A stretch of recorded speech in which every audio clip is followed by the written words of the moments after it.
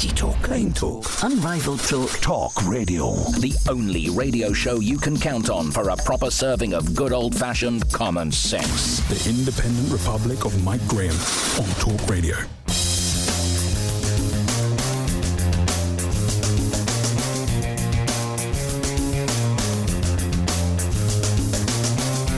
Good morning and welcome back to the Independent Republic of Mike Graham on this proper first working day, excuse me, of the new year. The problem is, of course, hardly anyone is actually working. We are here for you at the world headquarters of Common Sense, naturally. But if you're looking for any guidance from the government, they're still telling people not to bother. 3/4 of office workers aren't in an office today, and 1 million Britons are stuck in self-isolation, leaving bins uncollected, hospitals short of staff, trains without drivers, schools without teachers, and restaurants without chefs. Do you remember when Britain used to be called the sick man of Europe? Well, I think we are back in that place. 1970s chic, for heaven's sake. As usual, it's COVID that's getting the blame, but honestly, can you really be sure that 1 million people are staying at home because they've genuinely tested positive? Or are they simply swinging the lead? I'm not saying they all are, but I reckon at least half of them are. 0344 499 1000. First up this morning, we're joined by Mail on Sunday columnist Dan Hodges, who will give us his take on the events of the last few days, the Plan B restrictions, and the upcoming speech from Sir Keir Starmer, who will once more be setting out his vision for the country. Don't hold your breath, though. I don't think it would be particularly revelationary. Do you? Revelatory, even. Also, Boris Johnson, what does he do now? Because he's got an opportunity to save his own skin. Will he do it? Will he make the leap? Will he understand that sometimes, in order to be popular, you have to do things that your advisors tell you not to do? Laura Dosworth is here as well. She's got plenty to say about what the state is doing to our children, from forcing them to wear masks in classrooms once more, to causing a massive increase in the number of eating disorders being seen by doctors in young people most recently. And we'll be taking a look at why private companies are handing out 22,000 parking tickets every single day. It's a racket, and no one seems willing to do anything about it. It's literally a license to print money for some of these people. So today, here's what we want. We want your stories of fighting these cowboys and how you beat them, if you did. 0344 499 1000. We'll be going live to California to get the latest news from the USA with Donna Harvey. And Kevin O'Sullivan is here as well with his take on Prince Andrew and Sadiq Khan's latest wheeze, which is to decriminalise cannabis, would you believe? Great idea, Sadiq. 0344 499 1000. You're listening to me, Mike Graham, right here on the fastest growing radio station on the planet. It is, of course, Talk Radio. The Independent Republic of Mike Graham on Talk Radio. Welcome to the first proper working day of the new year. However, as I look out the window and the ever-encroaching gloom comes towards me, it looks more and more as though nobody's actually working. London is still pretty much of a ghost town. The roads are pretty empty. Most of the trains coming into the city are being cancelled, or an awful lot of them are. And some tube trains are remarkably empty as well. Let's talk to Dan Hodges, Mail on Sunday commentator, a man that kept us company for an awful lot of 2021. We'll get his take on how the new year is going so far. Dan, a very happy new year to you. And to you. So, here we are. First working day of the year, and 3/4 of the people aren't working. Tremendous. So, what are we going to do? Well, I mean, I think there is obviously a very obvious reason why a significant number of people aren't working, and that's because of COVID and the government's work from home advice, which I think in the current circumstances is relatively sensible. Is it necessary, though? Is the point? Well, I mean, as ever, we're never going to know, are we? We're never going to know, because we're never going to know what would have happened if we'd all just literally carried on as normal. But I think in the context of what we were seeing before Christmas, I think the advice was sensible. I think there are a couple of issues that we are going to need to address, though. I think the first one is in relation to the sort of the COVID isolation period. We've seen in the United States that has been significantly reduced. And if the disruption continues here, then I think that's something, frankly, we're going to need to start to look at, especially given what we're seeing within the NHS at the moment, which is quite clearly that the crisis that was predicted by some has simply not materialised or is yet to materialise. Well, not only did it not materialise, Dan, I mean, the estimates were so far off as to be laughable. Yeah, and I think that when we get out of this, I think that is something we're going to need to have a very, very serious discussion about, because I'm not one of these I'm not anti-science, but I quite the opposite. I think we need to analyse the science, and we need to look at the science, and we need to be honest. The science, as we are seeing it so far, in terms of the predictions that were made was completely wrong. Yeah. And wrong by such a margin of error that we now have to start having a serious discussion, not about whether we have the science, but about how we get better science and how we get science that we can actually use in the midst of a crisis like this. So, for example, I was pointing this out the other day. At the end of last year, SAGE said that if measures weren't taken and further restrictions weren't introduced, we would have a situation where between 600 and 6,000 people a day would be dying. Now, firstly, yesterday the figures, I think it was 100 people. Tragic though that is obviously way below what SAGE were predicting. But the more important point is, what practical utility does that have for ministers? What practical utility does that have for policymakers? If a scientist sits in front of you and says, Minister, if you don't take this action, between 600 and 6,000 people are going to die. Yeah. It's such a wide range. It is meaningless, because that is the difference between the NHS completely collapsing and the NHS not collapsing. Yes. And you can't possibly make a judgment on that kind of margin of error, can you? No, exactly. Yeah, it has to be something. It has to be data and information that ministers and all the rest of us can use in a practical sense. And what you see with this, I mean, this is the other issue that we have. They will make these predictions. These predictions will then be shown to be completely wrong. And they and their defenders will then suddenly turn around and say, look, it wasn't really a prediction. It was a projection based. But the question is, if when they get the predictions or projections right, their defenders say, see, they were right. When they get them wrong, their defenders say, oh, they were only projections. How, in a practical sense, therefore, are we meant to manage and form a rational judgment on whether these people are actually doing a good job, or whether, frankly, they're just sticking their finger in the air and making it? And I think it's actually worse than that, Dan, because you're absolutely right that they have been way off on almost every one of their predictions. But I mean, I was listening over the course of between Christmas and New Year, and I heard a couple of these SAGE characters obviously speaking in personal capacity, as they always do. I'm like, well, why are you speaking at all if you're not speaking for SAGE, unless you want to make a name for yourself or write a book maybe? But these people were going, well, of course, we'd be delighted if we're wrong.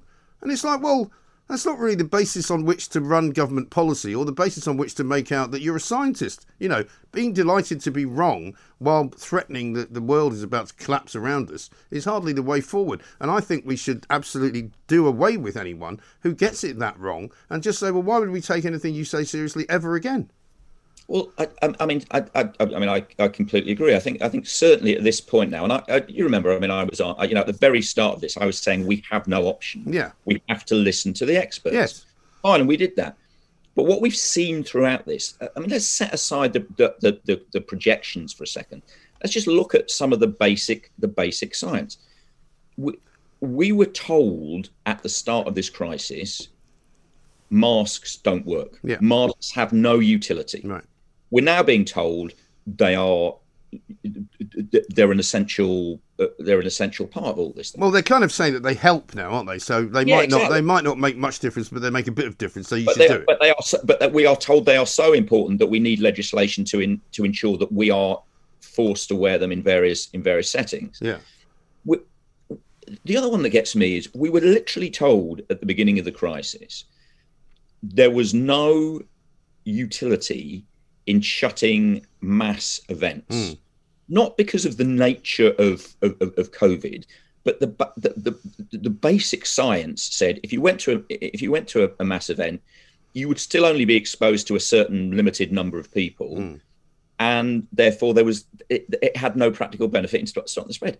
Now we're being told shutting mass events has got to be a fundamental part of what we're doing. Right. Now, we have to respect the science. We have to respect the scientists. But we can't just park our own judgment and just suspend disbelief. We saw what they were saying at the time. We've seen what they've been saying since. We saw what they were saying at the end of last year in terms of their predictions for what would happen to the NHS if new measures weren't introduced. New measures weren't introduced. and we have to start having a discussion about that now. I mean, there are two for me. For me, doing Dan, away with the science, it's getting better science. Yeah, well, for me, Dan, there are two things here. I mean, the Spectator did a piece, I think, last week about Jenny Harries and the 5 things that she got completely wrong over the course of the pandemic. And I accept that some things were not known. And but what I don't accept is that when they told us these things with such certainty, they didn't put that proviso in it. They didn't say, we're not sure about this. They didn't say, and I understand why they can't do that as well. But there's only 2 things that we know for sure. One is that the lockdowns have had an incredibly bad effect on all sorts of things, including the NHS, including the health of the nation, including business, and including all manner of services that have not been provided while those lockdowns were involved. And it's also cost us an absolute bucket load of money. What we also know is that almost every measure that we have taken to stop the spread of COVID hasn't worked because it's spreading at will. What we do about that now may be different to what we would have done a year ago. But those are the only 2 real certainties, aren't they? Well, I mean, I think you made a very good point. I mean, particularly in relation to Jenny Harries. Remember what Jenny Harries told us just before Christmas? She said, I can't remember the precise words, but she basically said, this is the most dangerous phase of the pandemic we have seen so far. Yes. Because of the emergence of Omicron. Remember what Chris Whitty said in that press conference just before Christmas? And this isn't hindsight. I raised this at the time. Yeah.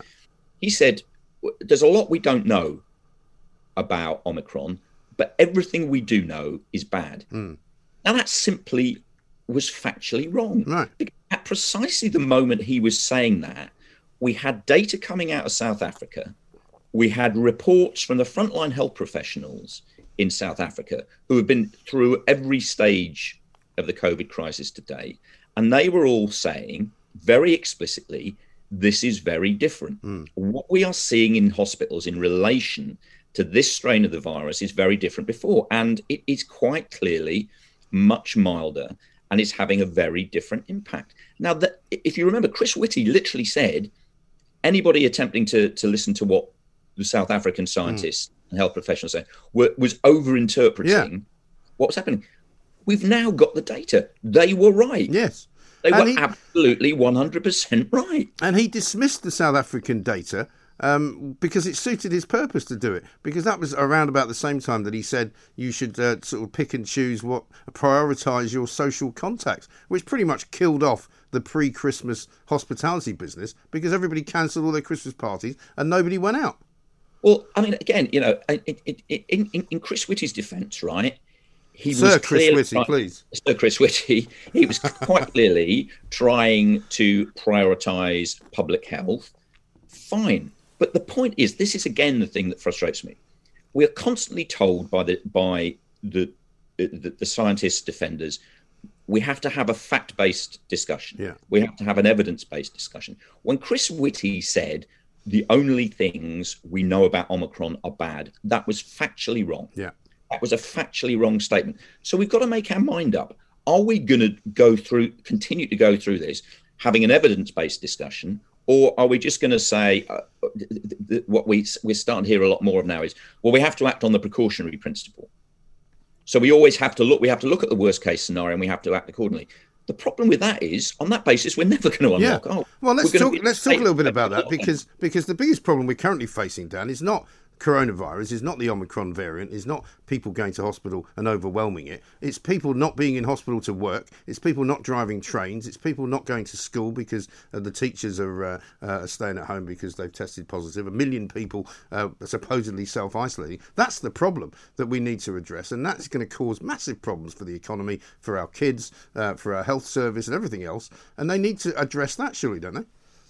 Well, they do, but again, obviously there is a balance here. If people are literally off sick in very high numbers with COVID, with Omicron, then that's going to have an impact itself. So there is a balance to be struck. But you've touched on I was talking about this on social media yesterday about what I think is another significant part of this is the way the narrative around this whole the Omicron crisis keeps shifting, and in a sense how the goalposts keep shifting. So when it started off, it was very clear, as we said, with Jenny Harries, this was the worst strain we'd seen, potentially the biggest crisis. It was potentially going to cause very large numbers of deaths. Then we moved off that. And then it became, okay, it may not cause large numbers of deaths, but it will potentially cause a very high number of hospitalizations.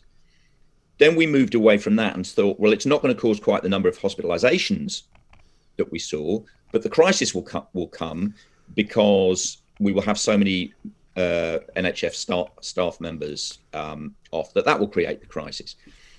We're now kind of starting to move off that a bit because whilst there has been an impact, it's not quite as bad as some people were predicting. We're now starting to move off into, well, yeah, it might not actually be a crisis for the NHS in the way we thought, but what about, for example, long COVID? That's going to be an issue. And I think also, and we've certainly seen this, I think, over the last couple of days, shifting away from Omicron is a crisis for the NHS to, well, the NHS is always in crisis because it's underfunded and, the Tories are undermining it and previous governments have undermined it, et cetera, et cetera, et cetera. Fine, if we want to have that debate, we can have it there. But that's very, very different from saying, here is Omicron. It's this terrible new variant. We need to lock down the country because the NHS is going to completely collapse in the next couple of weeks. Yes, and I think the debate actually should be going the other way. But stay with us, Dan. We've got to take a little break. We'll come back with Dan Hodges from the Mail on Sunday, because the question is this, surely, not should we be locking down more, but should we not be lifting the restrictions more and getting more people back to work? Talk Radio. Shoot your shot. Danger. Slippery people. Uncomplicated life rubric for hungry thought thinkers. Rock the House of Commons. It's Talk Radio. The home of common sense.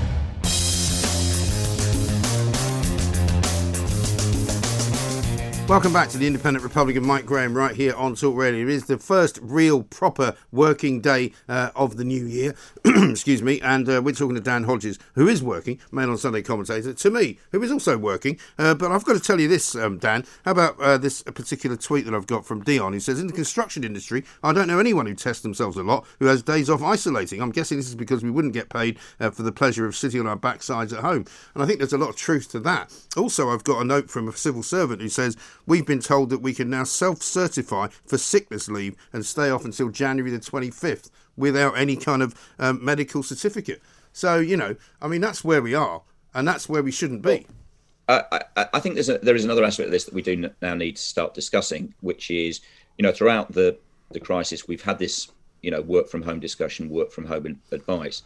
We have to be honest about what we're actually talking about. We're actually talking about giving middle class workers the opportunity to protect themselves and work from home, and an opportunity to work from home and protect us that we're not giving working class workers, right?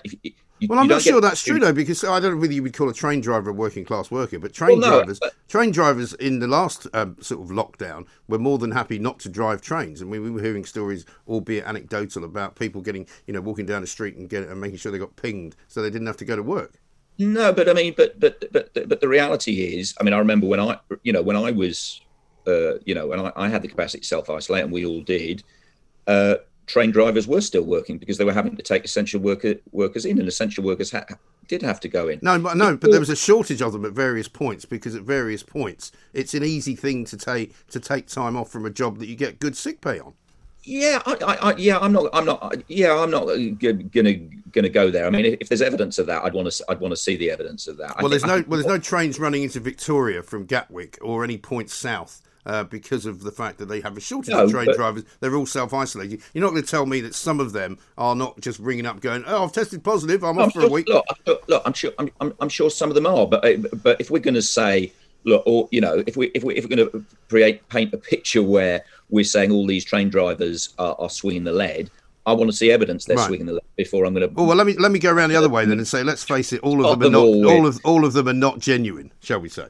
No, well, I'm sure in any situation where people, there will always be people who call in sick who aren't sick. But as I said, there's a more fundamental point here, which is, if you work on a supermarket checkout, you don't get the opportunity to work from home. If you're a bin man, you don't get an opportunity. Obviously, if you're a nurse, you don't get the opportunity to work from home. And this is what we need to talk about. And we are now dividing society basically along class lines between those who are able to work from home and are able to protect themselves. And they are also the people who, in the main, advocate the concept of working from home. but we're not extending that to people in other professions. And I think it's, and I think we need to start talking about that. We can't have a situation again. It was all right at the start of the crisis. We cannot have a situation in perpetuity where something comes along and we say, right, okay, here's a dangerous new variant. The middle classes go home, protect themselves, and are then served by the working classes who empty their bins. Not this week. Deliver stuff to their houses. They then take the risk of catching the virus and ending up in hospital and possibly dying, while the middle class is at home. We can't build a society on that basis. No, you really can't. And also, if the bins aren't collected, and that's apparently the case in an awful lot of councils at the moment, again, because people are self-isolating at home, they can't do their jobs, there does need to be some kind of, I think, government statement made which changes all of that, because otherwise we're just going to go on forever. But listen, I know we're short of time. I did want to ask you before we let you go, Dan. Sir Keir Starmer is making yet another visionary speech, apparently, around about 11 o'clock. We're not proposing to take most of it. He says that Labour will create a new Britain based on security, prosperity and respect. Sounds good, right? Yeah, well, again, it's classic Keir, isn't it? I mean, it can be positive. Say at least it's a step forward from what we had before. You'd never hear those words coming out of Jeremy Corbyn's mouth. But equally, not being Jeremy Corbyn isn't a particularly high bar. No. And we've had a lot of these from Keir. We're going to have a lot of patriotism talk from Keir. But I think, as ever with Keir, his view of patriotism is, we have to be patriotic towards the NHS, for example. Yeah, I don't agree with that. I think we need to start having a serious discussion about the NHS. Otherwise, we're going to keep having these crises year after year. But what it shows is the priority of the speech this morning, it seems to me, is Keir Starmer trying to sell Britain's patriotism to the Labour Party, rather than trying to sell the Labour Party's patriotism to Britain. And until he can invert that and actually start to speak to the country more than and prioritise speaking to the country over prioritising speaking to his party, I'm not buying the idea that Starmer's made some sort of great, fantastic. I don't think I think that's exactly what the problem is that the country doesn't really see him as a leader, doesn't really believe what he has to say, doesn't really know what he stands for, and no matter how many times he tells them what he stands for, they just don't care. And still, because of the problems internally in the Labour Party, when you put Starmer into social media, I know that's not by any means a guide, the first hashtag you get is Starmer out. Yeah, I mean, obviously that's because he's still got a lot of people in the Labour Party who are Corbynites who will never forgive him for taking over from their hero. But I think what we've seen in terms of politics over the last few weeks is a situation. It's fundamentally Boris messing things up rather than Keir Starmer making a breakthrough. And this year, sitting back and waiting for Boris to mess things up isn't in my view going to be enough. No, and I mean you can do that every day if you wish. Dan, listen, good to talk to you. Thanks very much indeed. Dan Hodges from the Mail on Sunday there, sending us off on the show this morning. We need to talk about this lead swinging facility that is being made available to civil servants, that's being made available to people who work in jobs where there's very, very good sick pay. I mean, if you can write yourself a sick note until January the 25th, you're going to do it, aren't you? If you're going to get paid not to work, of course you're going to do it. Because that is the British way, and it's very unfortunate, and I think it's dreadful, and I think it's disappointing, and I think it's actually downright unpatriotic. You should be at work, you should not be at home. If there's nothing wrong with you, get on with it. Talk Radio. The home of common sense. Permanent, persuasive, profound. The machine code of modern thinking. Now with 0% drift and dither. Radio with an answer for everything. Talk Radio.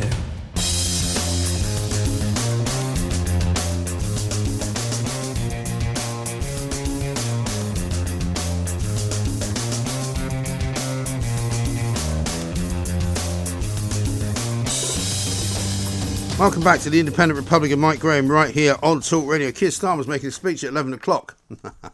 I'm sure it'll be great. He'll be setting out his vision for Britain. I think he's done that already, hasn't he? Hasn't he set out his vision for Britain?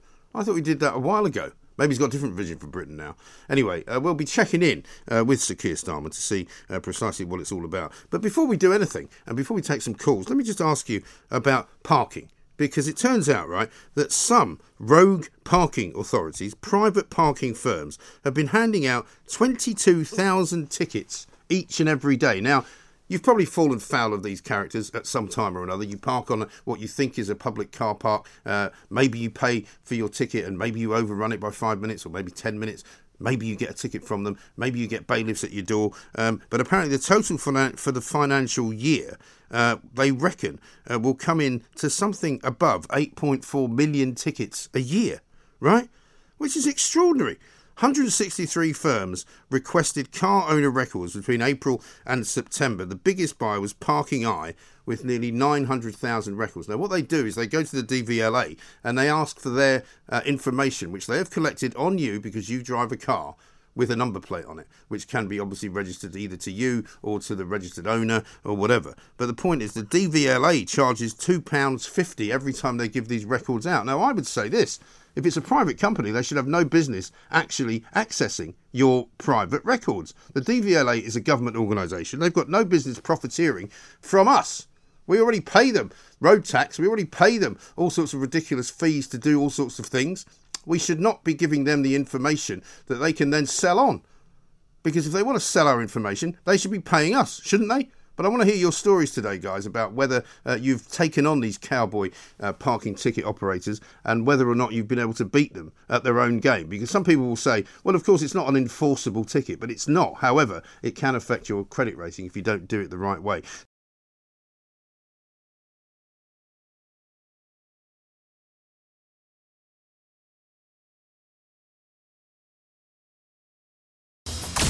Independent Republic of Mike Graham on Talk Radio. So, very happy New Year to Laura Dodsworth. Happy New Year. I'm going to keep saying it till it is happy, by the way. Well, I'm happy. I'm always happy at the start of things, and then we see how it goes by the end of it. I know. I'm fizzing with excitement about things to talk to you about, though, because I've come in with ideas. Right. You always whiz over your ideas. Laura, let's talk about this. And then you just mentioned parking fines. Well, boy, could I bang on about parking fines. Please do. We'll kick off with it then. But also trains. Yeah. So I couldn't get my normal train today because Victoria Station is completely shut. Yes. So I get the train to London Bridge, right. Fine, but all the timetables changed because there's no Victoria trains. I'm just astonished. Well, I saw this at the weekend, right? They've decided they were doing some works, apparently, which were supposed to stop on the 2nd of January. They're now being extended to the 10th for some unknown reason. And then they added on top of that because of the self-isolation rules, they haven't got enough drivers. So there's no Gatwick Express at all until the 10th of January. So good luck getting to Gatwick. You'd have to take the slow train that goes from London Bridge. And also, everything coming into Victoria doesn't go to Victoria anymore. It stops at sort of, Crawley or somewhere. It's ridiculous. It just mad. feels really backwards. And Here we are, one of the major capital cities in the world, right. And one of the major train stations is shut. Yeah. How bizarre. I know. How weird. Embarrassing. Yeah, so on to one transport disaster to another, parking fines. Yeah, go on. I mean, I just have to say something about this. All these cowboy firms who are trying to fleece people. I've had a couple of fines over the last year, which I thought were really unfair. Yeah. One was for parking in the wrong spot, apparently, but the lines on the ground were kind of dark grey right. on a slightly darker grey surface. And all the signs about where you could park were in really, really small print. Yeah. That was fine. And then was that a sort of a local council one then? No, it's one of these cowboy parking firms. Right. Parking Eye apparently is one of the worst. Parking Eye, I've had a little run-in with them, although I have to admit they have just cancelled my charge. But I had to go to the trouble of letters and complaints to get it cancelled. And it's a sort of time-consuming thing, isn't it? It is time-consuming, but I think the problem is that the companies that are using these firms, so in my case it was in a Lidl car park, right. I'm a loyal Lidl customer, you know. A lot of people say they think I'm a Waitrose girl. I'm not. Yeah. Lidl and Aldi all the way. Listen, I will buy stuff anywhere. Anywhere I can go that's not particularly busy and is easy to do, that I will do. And there was a new Lidl, I think, that opened up actually near me in southeast London, and I went there and I didn't understand the system because there was no sign that said if you're parking here, what you have to do is get your parking validated before you leave. So I didn't know. So I went and bought a load of stuff, drove away. A week later, I got a bill for 90 quid. parking fine. Exactly, and this is the thing. So in the little car park, the signs around the edge are in tiny, tiny print. Now, if I'd known that there's a very strict time limit, I'd have abided by it. Other car parks you go in and it's in big letters and that's fine. So it just feels a bit like a scam, and it's put me off Lidl. It is a scam. So, you know... I mean, I got off that because I showed them my receipt and I said, look, I'm sorry, I didn't know I was supposed to do this. I didn't see any sign that told me I had to, you know, scan my ticket in any way, shape or form. So the companies that employ firms like parking, I need to be more careful because there's a comeback on their own brand. I now think that Lidl are trying, you know, partly they're so cheap because they're making all this money from parking fines. So it's not good for you trusting the company. Happening, and this is not necessarily a private company, although sometimes they are run by private companies, I've noticed, particularly in parts of London, they're now bringing in parking restrictions in roads where there weren't any. Yeah. You know, so for example, you could park for free in a road and then suddenly you wake up one morning and they've actually decided to make it, you know, you have to pay to be there and you have to buy a residence parking permit. Yeah. They did this at Edinburgh when I lived up there, and they sold more permits than there were spaces. So having a permit didn't even guarantee you a space. I know. Such a rip-off.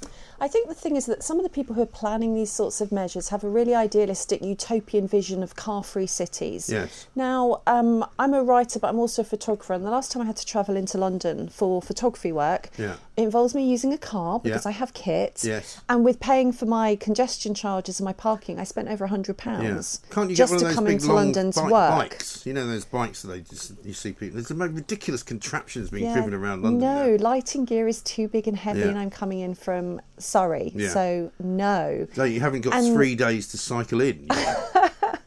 Well, you know, at some point maybe I'm just going to be hauling my stuff on the back of a donkey. Yeah. I mean, I think that's what they'd like. It's very regressive. So people who run small businesses, independent freelancers like me, we do need to use cars. And this utopianist vision of a car-free society doesn't work for everybody. It doesn't work for business. I mean, I drive a lot in London at the moment, just simply because, one, it's quite quiet because there's nobody around. But also, two, I'm not particularly keen to get on the tube. I'm not particularly keen to get on a bus. You know, because that's where lots of people are who might want to give me Omicron or whatever. So, you know, if I've got a nice car to drive around in, that's fine. But I find myself in parts of London now, and you can't actually work out whether you're allowed to go there or not, because there's a sign that says buses only, bikes only. You know, I actually ended up in a one-way situation. This is a few months ago. I was trying to get to my dentist, and I was in Tottenham Court Road, which apparently now has gone the other. It used to be northbound only.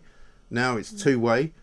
And then Gower Street used to be, you know, one way only, now it's two. And I was like, I ended up going down this road anyway, and it was literally straight ahead, no entry, no right turn, no left turn. I literally had to reverse back out. And I'm like, what's the point of this road? It's very confusing. It doesn't go anywhere. Yeah. They keep changing all the driving rules. It just makes it extra confusing. Yeah. But anyway, I must apologise. I have taken you on a detour away from the things we were going to talk about. We were going to talk about, yes. Well, parking fines, they make me so cross. Yeah, well, we want to hear from some of the other people who've had those problems as well. So do bring us those calls. I'll tell you what, should we go and have a listen to Keir Starmer just to break the subject matter? If we must. New police hubs will be visible in every community. We will introduce a new, tough approach to closing down drug dens with new powers for local police and local authorities. He obviously hasn't heard that Sadiq Khan wants to legalise cannabis. He's asking for police hubs to be set up. Oh, so you can arrest all the people that say, "Oh, but I thought it was okay now to smoke dope." He's so out of touch. He was just saying. Sorry, Keir. He was just saying in the media that the only way to keep schools open is to vaccinate and ventilate and mask. Yeah, what is this rubbish? And, you know, there was a great piece in the Express the other day from a professor whose name I've forgotten, apologies to the professor, saying that the infection fatality rate now for COVID is like seasonal flu. It's 10 times less dangerous for 70-year-olds than it was a year ago. Right. And for young people, it's so mild that they're more at risk of being run down by a car and killed than they are of dying from COVID. So what is Keir Starmer talking about? But it's the same as the government's line, isn't it? Because I think I was listening to Nadeem Zahawi the other day on Julia's show, and he said, well, the thing is we need to keep schools open. So we have to keep wearing masks. Well, sorry, I don't see the correlation between the two. No, it's a logical fallacy. It's not as though the only way to keep schools open is with masks, because the government still hasn't put forward evidence for masks. Because they don't have it. Because they don't have it. Yes. Because you better believe if they did have it, we'd be hearing about it. What I'd say is that masks have come to represent a whole range of values and signals, and there's still no hard evidence behind them. No. So I know from interviewing people from my book, A State of Fear, and also more recently, that masks were supposed to signal various things. In fact, if you listened to an interview with David Halpin, who's the head of the government's nudge unit in a select committee last year, he talked about masks being a signal. Yeah. Professor Neil Ferguson has said something similar about them. The idea is it keeps alive this idea that we need to be careful. It makes you remember there's a pandemic, doesn't it? And in a way, therefore, they kind of symbolise fear. They're keeping fear in our face, literally. And more children I'm hearing about. I mean, we've got a story this morning about many more children suffering from eating disorders. But I also hear, and this is anecdotal information from friends of mine, parents that I know who have told me stories about their own children or friends' children who are really anxious and who don't, are scared to go out, don't necessarily want to go back to school, don't want to go back to school and have to wear a mask because they think it might be dangerous.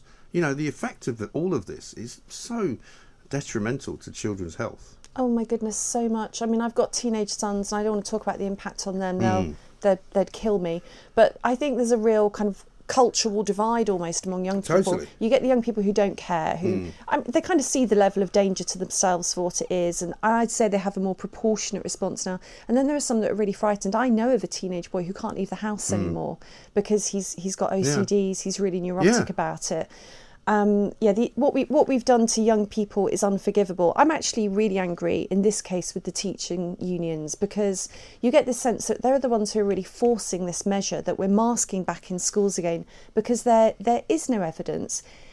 Boris Johnson himself said last year that the idea of wearing a mask in a classroom is nonsensical. Right. I mean, it's completely self-evident. Of course, wearing a mask is going to interfere with communication, development. I know that's a bit less important and as they're older. And that's aside from whatever sort of physical problem you might develop, because it can't be good for your skin. It can't be good for your oral health, for want of a better phrase. It's not good for you to cover your face up. It's like asking somebody to sleep face down in a pillow for 8 hours, isn't it? I just can't believe that we're expecting our young people, the next generation, the people we should be doing everything to protect and help, to wear masks all day in schools. There's a campaigning group, Us for Them, and they're asking MPs to wear a mask for 8 hours a day in solidarity with children. I actually don't want to see that happen. No. I don't want to see anybody wearing a mask for 8 hours a day unless they really have to for some reason. It's a bit like those people that sew their mouths up. I don't really fancy like that sort of direct action. Surely it'd be better just to not send your kid to school, wouldn't it? Or just say your child is exempt. One of mine gets a headache from wearing a mask all day, so I've said he's exempt. But this is what I'm saying, he's not going to wear it. What we're seeing now, though, is schools being really hard line on it and saying you must prove why you're exempt. You must have a medical exemption. Now, outside, you don't get asked that. If you're exempt from wearing a mask in an office building, you don't have to prove it. If you're exempt in a shop, you don't have to prove it. If you get on the tube, you don't have to prove it. Why should you have to prove it in school? Yeah, I think the problem is the power relationship is so different for young people. There was she's a Guardian writer, Gabby Hinscliffe, was saying she doesn't think teenagers will be bothered about this. It's just a certain kind of adult. I think that's a really easy, sweeping statement to make. Teenagers don't feel empowered to complain and stand up for themselves in schools. Gabby has been a teenager for a long time. I don't know whether she has any teenagers, but I mean, that's a bit of a sweeping statement, isn't it? It can be really hard for them to step out from the group and be different and be one of the only ones in a mask without a mask in a classroom. Yeah. That's a really difficult situation for and an awful lot of the teenagers. Kids are basically bullied into doing it. Let's face it, that's the word, because they're bullied by the school, bullied by their peers, because they feel as though they can't say no because they don't want to be the odd one out. What's actually really frustrating about this is that we're having a very illiberal and I think cruel measure imposed on children, probably because of the teaching unions forcing this and the government pandering to them. But the fact is, Mike, there's been a virtually unlimited budget for research during the pandemic. The government absolutely could have done cluster studies, randomised controlled trials for masks in households, which is where secondary attacks mainly happen, and in schools. They could have done it, but they haven't. And I know from one anonymous government insider on a COVID task force who spoke to me that the reason they haven't is because they know masks don't work. The research wouldn't show any benefit. If masks worked, why is it that Omicron is spreading so fast when so many people are wearing them? And why is it that in all the countries in Europe where they've had mask mandates for much longer than us, they've got worse numbers than we have?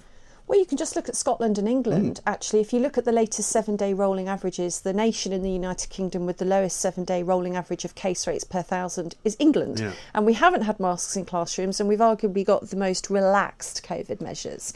So that shows that masks everywhere aren't affecting the 7-day rolling average. Yes, but they brought the mask in as part of Plan B, didn't they? They brought the mask back as part of Plan B. Doesn't seem to have stopped the spread. Well, that's because they don't. Because they don't stop the spread. There can only be one conclusion. No, right? I know. It's not because nobody's wearing them, because quite a lot of people are, especially if you get on a tube and you see that. But, it doesn't make any difference. Yeah, it's just really shocking what we've done to young people. And I know something you wanted to talk about today was eating disorders. Well, because NHS England has said that over the period of April to October 2021, 4,238 hospital admissions for children under 17 for eating disorders. Now, that's admissions to hospital. That means it's pretty serious, right, by that stage. Yeah. And that's up 41% from the previous year. Yeah, there was a very sharp increase in the first year of the pandemic. We're going back in history now, aren't we? Oh, such a long time. And there's an eating disorder charity called Beat who said that they had the highest demand on their services at the peak of the pandemic, by which they mean the first lockdown. But this year, they're expecting the greatest number of hospitalisations from eating disorders ever. And it's very obvious to me, having teenagers and knowing lots of teenagers, that the impact on anxiety, on loneliness, this kind of really weird life they were living, is going to force an effect in other areas. And eating disorders is one of those areas for young people. I think that you're making a good point. The hospitalisations is only one part of it. That's the tip of the iceberg. Yeah, that's probably another maybe 3 times as many as that who don't go to hospital. That's people who need hospitalisations. Right. I've got a friend whose son went to hospital for an eating disorder. By the time you get a bed in a hospital for an eating disorder, it's quite bad. He was in danger of his organs failing. Wow. So you can have a low-lying and, well, I think low-lying is even the wrong term, but a milder form of an eating disorder that doesn't require hospitalisation. So I think the true number is probably going to be a lot bigger. Oh, for sure. No question. And all the funding for eating disorders hasn't been going into eating disorders either. I don't know where it's been going, but it's not been going into eating disorders, and that's pre-pandemic. It's so probably been goodness going knows. into giving people boosters, probably. That's where all the money's going. Yeah, but talking about money, that's the thing, is that you'll find that when these charities talk about the issue in the media, they'll talk about what they want the government to do and the money they want the government to spend. I mean, actually, I come around to the point of view, I just want the government to do a lot less. Yeah. That doesn't mean we don't need NHS support for eating disorders, but there's 2 things here. There's treating the problem once we got it, and then there's tackling the root cause. The root cause of this rise in eating disorders is lockdown. Yeah. Stop locking down. Never do it again. Acknowledge the harms. Acknowledge that we're social beings. And young people were hurt really badly by not going to school, not being able to see their friends, not being able to see their family, not being able to play sport, all the rest of it. That's the problem. But the charities don't want to say this. And of course they don't, because of their relationship with government, with funding, with media. Right. But they're not talking about the root cause. The And root also, cause for is some the reason, lockdown. by their nature, they have to be in favour of lockdown. I don't get it. We've got Laura Dosworth here. We've got more to talk to her about. We're going to talk about Sex and the City, I think, coming up. We're also going to take a bit more of Keir Starmer's vision for the future, just because it makes us laugh. And you need a laugh in these difficult times, do you not? This is Talk Radio. Talk Radio. Powered by common sense, activated by opinion. Bristling with debate. First, fast, freedom of opinion. Unbelievably realistic. All because the nation loves Talk Radio.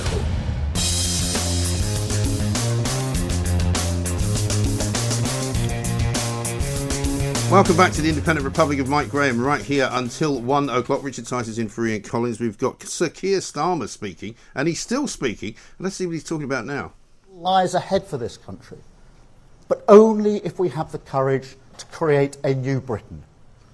A country in which you and your family get the security, the prosperity, and the respect that you deserve. My contract with the British people will set out how we can create that new Britain. Thank you for listening, and Happy New Year to everyone. We just got the end. Well, that's probably the perfect place to join, Mike. He's going to have a new contract with the British public. Great. Looking forward to that. Oh, he's the It's most depressing, isn't it? He's so boring. uninspiring. I'm so disappointed that these are the choices we have. And he's standing in front of a flag because obviously that means he must be patriotic. Yeah, it's the new thing they're trying, isn't it? It's the new thing. Why don't you just wear a Union Jack suit? That's what I'd do. And go, look, let's go, guys. You know, Britain is a proud country, and with some sort of NHS on the back or something, you know. Big rainbow. Big rainbow. Yeah, why not? Anyway, let's talk about Sex and the City. We should, yeah, because I thought there wasn't really much on TV over Christmas. It was a bit... Oh, Christmas, I have to say something. Yes. Before Christmas, you asked about my Christmas plans, and I think I said I was looking forward to it in all of its dysfunctional alcoholic glory. Yes. My mum was listening, and this was mentioned over Christmas. Were you in trouble for that? Well, she bought me a bottle of sloe gin, because I also Nice. said how I couldn't find any sloes on a different thing. Right. Great. Did drink it, so had some of the dysfunctional alcoholic glory. What did you do with it? What did you do with the sloe gin? Did you just drink it I quite straight? like it neat and room Okay. temperature, Right. but it's also nice for tonic. I had it both ways. Okay. Both ways. Nice with a bit of Prosecco or Cava or something Yes. too. However you like, your sloe gin is good. Yes. So I had a very civilised, elegant and heartwarming, lovely Christmas with my mum. Nice. Yes. Good. Just going to say that. Thank you, Mummy. So there wasn't much on TV, and I was quite excited that the reboot of Sex and the City is out, called And Just Like That. Yes. And I've only kind of fitfully caught bits of it as Have I've walked you? into a room and then I'm out again. now, did you used to watch Sex and the I City? did watch Sex and the City when it was Okay. out the first time around. Yeah. Did you like it? I did. I found it quite shocking, actually. Oh, at bless times. you. Bless your little cotton I socks. know, bless my little sort of Catholic upbringing. Yes. I was well, like, blimey! I didn't know you could do that on television. well, that was part of the fun, It was raunchy, it was irreverent, it was genuinely funny, it was disruptive, it was sexy. It was very of its time. Now, this reboot is also very of its time, but in a quite disastrous way. It doesn't look good to me. It is not good. So Also, Samantha's not in it, Samantha's not in it. She's the best character. which is kind of one of the reasons I watched it. She always delivered the most sort of zingy one-liners. Now, there have been some good zingy one-liners, but they're not delivered by Samantha, so they kind of only half work. Right. There's one where Miranda slips over on a used condom in her house. Her Right. son is having sex in the house. And Charlotte says at least he's using protection. And Carrie says that's seeing the condom as half full. So, quite a funny line, but it doesn't Not quite that work funny. because it's not... but it would be funny if Samantha said it. Yes. So, yesterday was episode 5, and before the episode they said there would be scenes of a sexual nature. And I thought, well, hallelujah, Right. we've had to wait for episode Do 5. you think they're a bit frightened of the old taboo of sex and age? I don't know. I think that they've just been kind of warming up to the sex. The first 4 episodes were the foreplay, if you like. But the sex scene was a Mr. lesbian Big sex is scene, now so that's moved out of on. the picture, isn't he? Yeah, he dies in episode 1. Which is probably quite fortunate for the production company, That's given probably... what's happened. Oh, Because well, otherwise they'd have been all over themselves going, oh, we might have to cancel it all, won't we? because he's been there's some accusations Yes. being made about sexual harassment. I've got no idea about those, but that was actually one of the boldest things they did in the plot. Right. The other stuff they've done in the plot is really terrible. Basically, it used to be 4 white women, straight. Now, this would never do in this day and age, No. would it? So the way they've brought it up to date, and the reason it's not working for me, is they've gone too woke. Right. So each of these white straight women is now kind of partnered with a new friend. Okay. All women of colour. Right. I don't know what the correct thing to say at the moment is. I think that's okay. Okay. Yeah. Women of colour, and one of them is non-binary. Right. Obviously. Oh, really? So Oh, what they're God. doing is they're bringing in these new characters in a kind of awkward, clunky way. I thought to one of talk them about... did one of them not get married off to another woman though? Wasn't that the case, or was that my imagination? Maybe that's in your imagination. Oh, really? But Well, it could be going to happen because Miranda's now had a sex scene with the non-binary mixed race person Right. Okay. who's female. Well, you can't say that though if they're I can say non-binary. female, but I can't you? say woman, I think. Oh, really? Okay. Well, I'll take your word on that. You're the expert. It's just really awkward. What they're doing is bringing in these new characters. But it's like the bloody fireworks, isn't it? I mean, the fireworks at New Year's Eve, they had to get all these messages in. It's like, just put some fireworks up in the air and enjoy the show. Don't tell me about how brave the footballers were to take the knee. Don't tell me that, we need to represent all people from all walks of life. Just put some fireworks up. So this exactly gets to the heart of the problem. When something is about entertainment, when something is about creativity, and I'd say even a fireworks display is about creativity, they can be beautifully choreographed and Absolutely. creative. Creativity has to be from the heart. It has to be pioneering. It has to be inventive. It has to be fresh. If you're just trying to tie in themes to make a point, it feels clunky. It feels awkward. The exposition in this is stale. And it feels like it's been through perhaps a score of diversity people to check that it ticked every single diversity checkbox. I wonder if there is. I bet you there is in some form or other in the production office. There'll be somebody going, okay, tick, tick, tick. No, sorry, you're going to need a bit more of that. Yes. A bit less of that.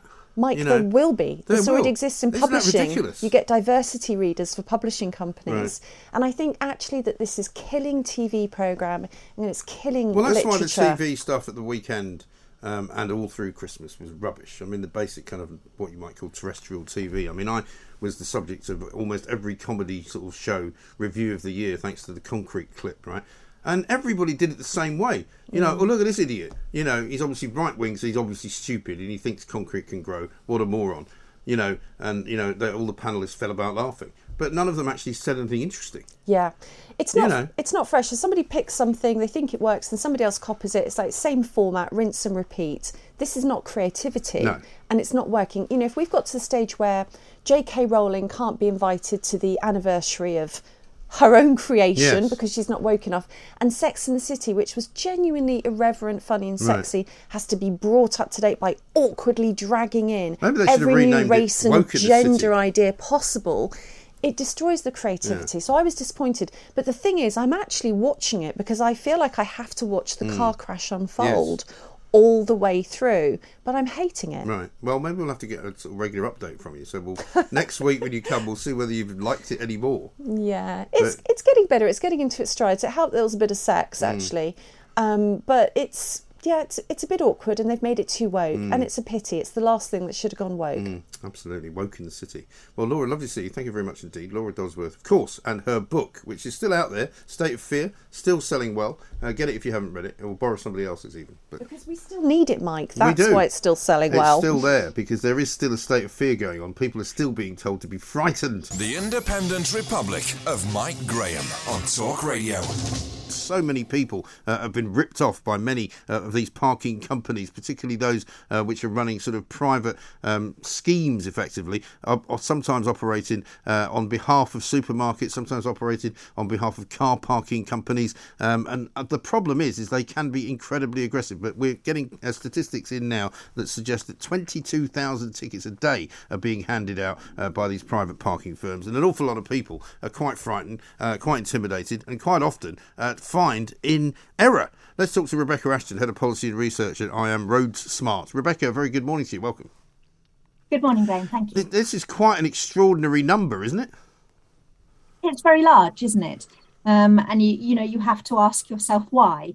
Is it the fact that there's just such poor signage? I don't believe that members of the public choose to park in such a bad place all the time. Yeah. I think there's definitely a case where we need to look at the signage. And of course, one of the major things is we're waiting for the code of practice and the information to go through the government at the moment. It's currently in front of ministers, and we are long awaiting this approval. Yeah, I mean, could the government be more stringent with regulations? And if so, what should they be doing? Yes, I think there should be something. It'll be interesting to see their code of practice, to see what could be developed further. But we need something. You know, there are a lot of companies out there who are charging people and who make it very difficult for people to actually understand where they should and where they shouldn't park. So nice, clear signage, and making sure that the government are very careful with who they decide to give our information to. You know, if you think I think there are over 160 firms now that can get our details from the DVLA. And, you know, there are some very big companies involved in there.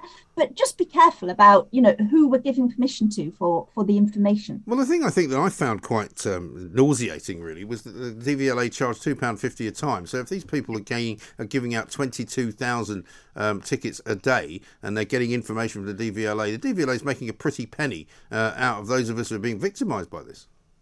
It certainly looks as if there's a fair amount of money coming in. Of course, what we don't know is how much it costs for the DVLA to process this information. Well, they just have to tap it into a computer, don't they? I mean, I can't imagine it takes them long. Absolutely, but I imagine the programming behind that to make it all automated was quite expensive. I have no idea on actual costs, but you know, something does need to be done about it, and I have no problem with the DVLA making a charge, but let's make sure that the companies that are putting in for these charge are actually charging people effectively, and there's no sneaky behaviour going on here. Because at the moment there seems to be no kind of uniform appeals process with each different firm. They operate different sort of system, don't they? Yes, absolutely, and that's where we're hoping that when this latest proposal passes through ministers, that there will be a nice, easy fix on that, and an appeals process that everyone can deal with, and it makes it the same for all companies. So it doesn't matter where you're parked or who you're parked with.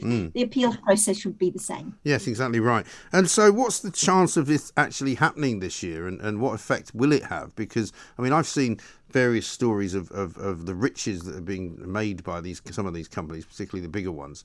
And I mean, they're making billions. Yes, they are.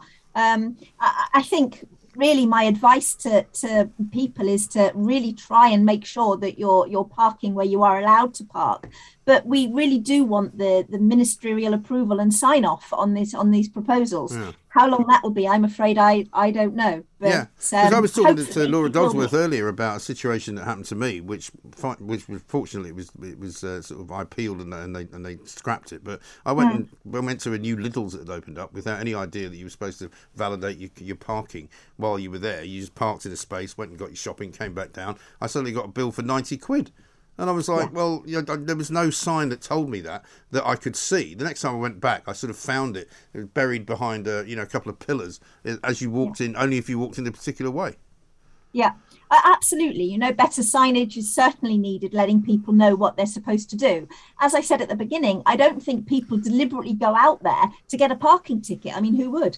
But, if we have clear signage, it can only help members of the public to stay within the rules. And we all try and do that. But if the signage isn't clear, it is very unfair that people are getting caught out by that because they're unfamiliar with the rules and regulations of one particular car park. And what rights do people have if they have been given one of these tickets and they think it's been given to them in error?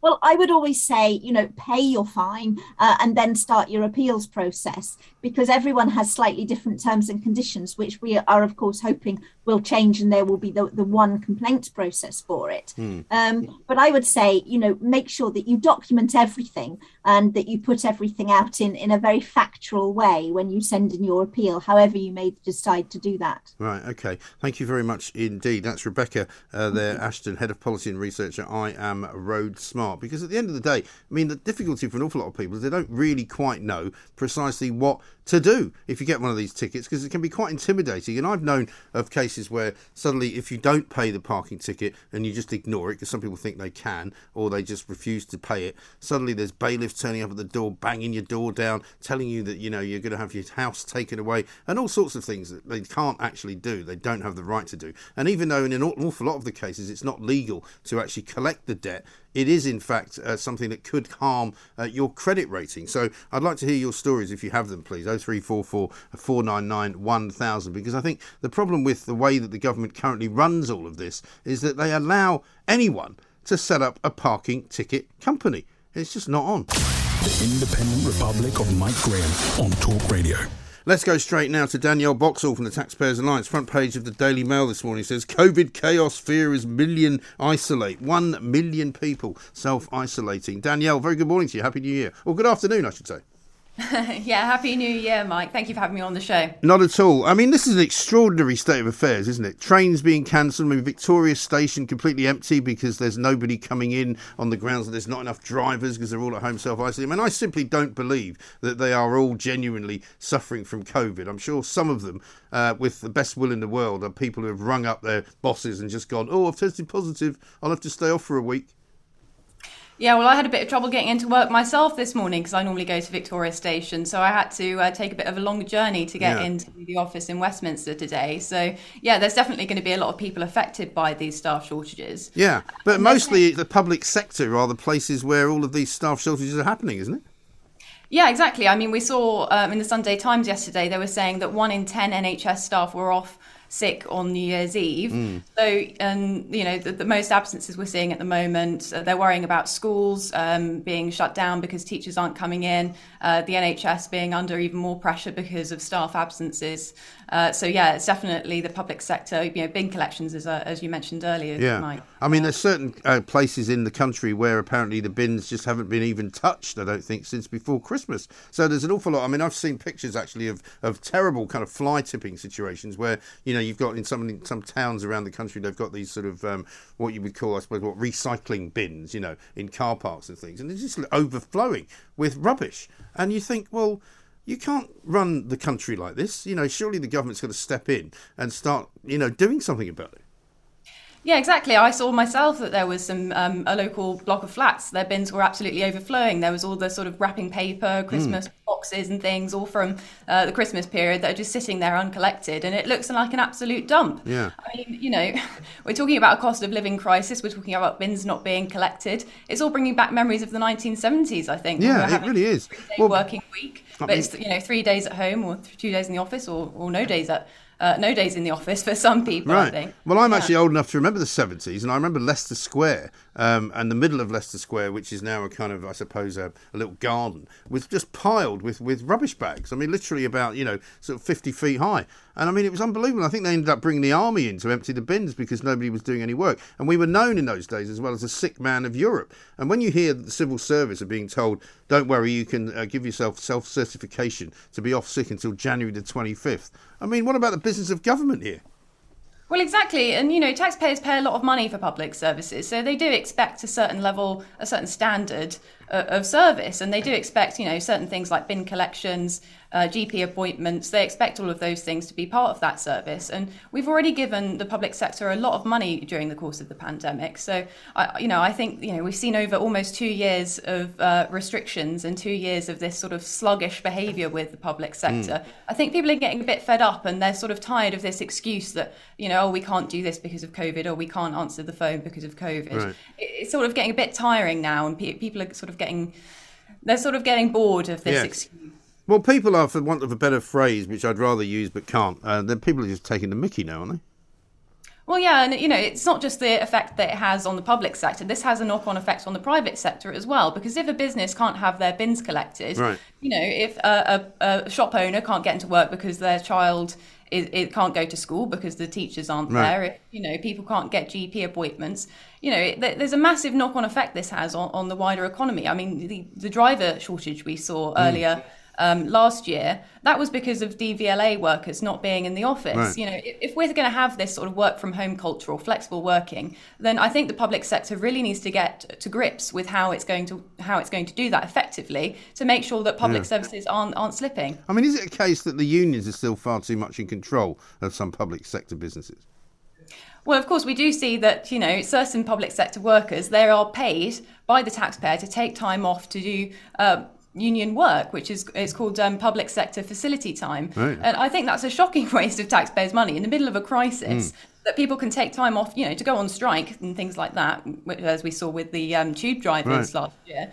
They're allowed to take time off work. They're paid to take time off work to do union activities. And during a massive public crisis like coronavirus, I don't really think that's appropriate. Well, it really isn't. And then when you also see the state of play with some of these local councils, I mean, most people's council tax has gone up massively over the last 2 or 3 years. We're going to get another tax rise in April when the government puts on that levy on national insurance, supposedly to pay for the backlog of NHS, sort of operations, which I was told by a doctor this morning is not going to be cleared for 5 to 10 years. So you could actually walk into a GP's office today and they could say, well, we can refer you for treatment, but it might be 5 years before you get it. I mean, it's outrageous.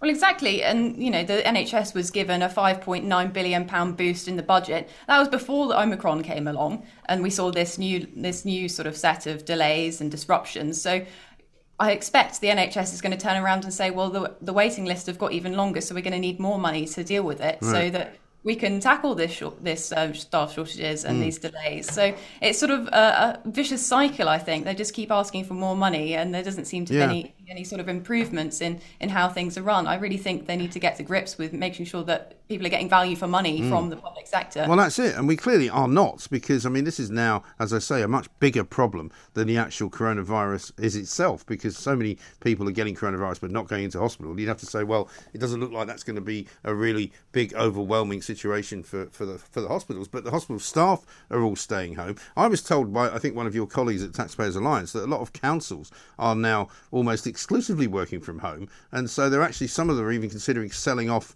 some of their buildings. Now, they're not really theirs to sell, are they?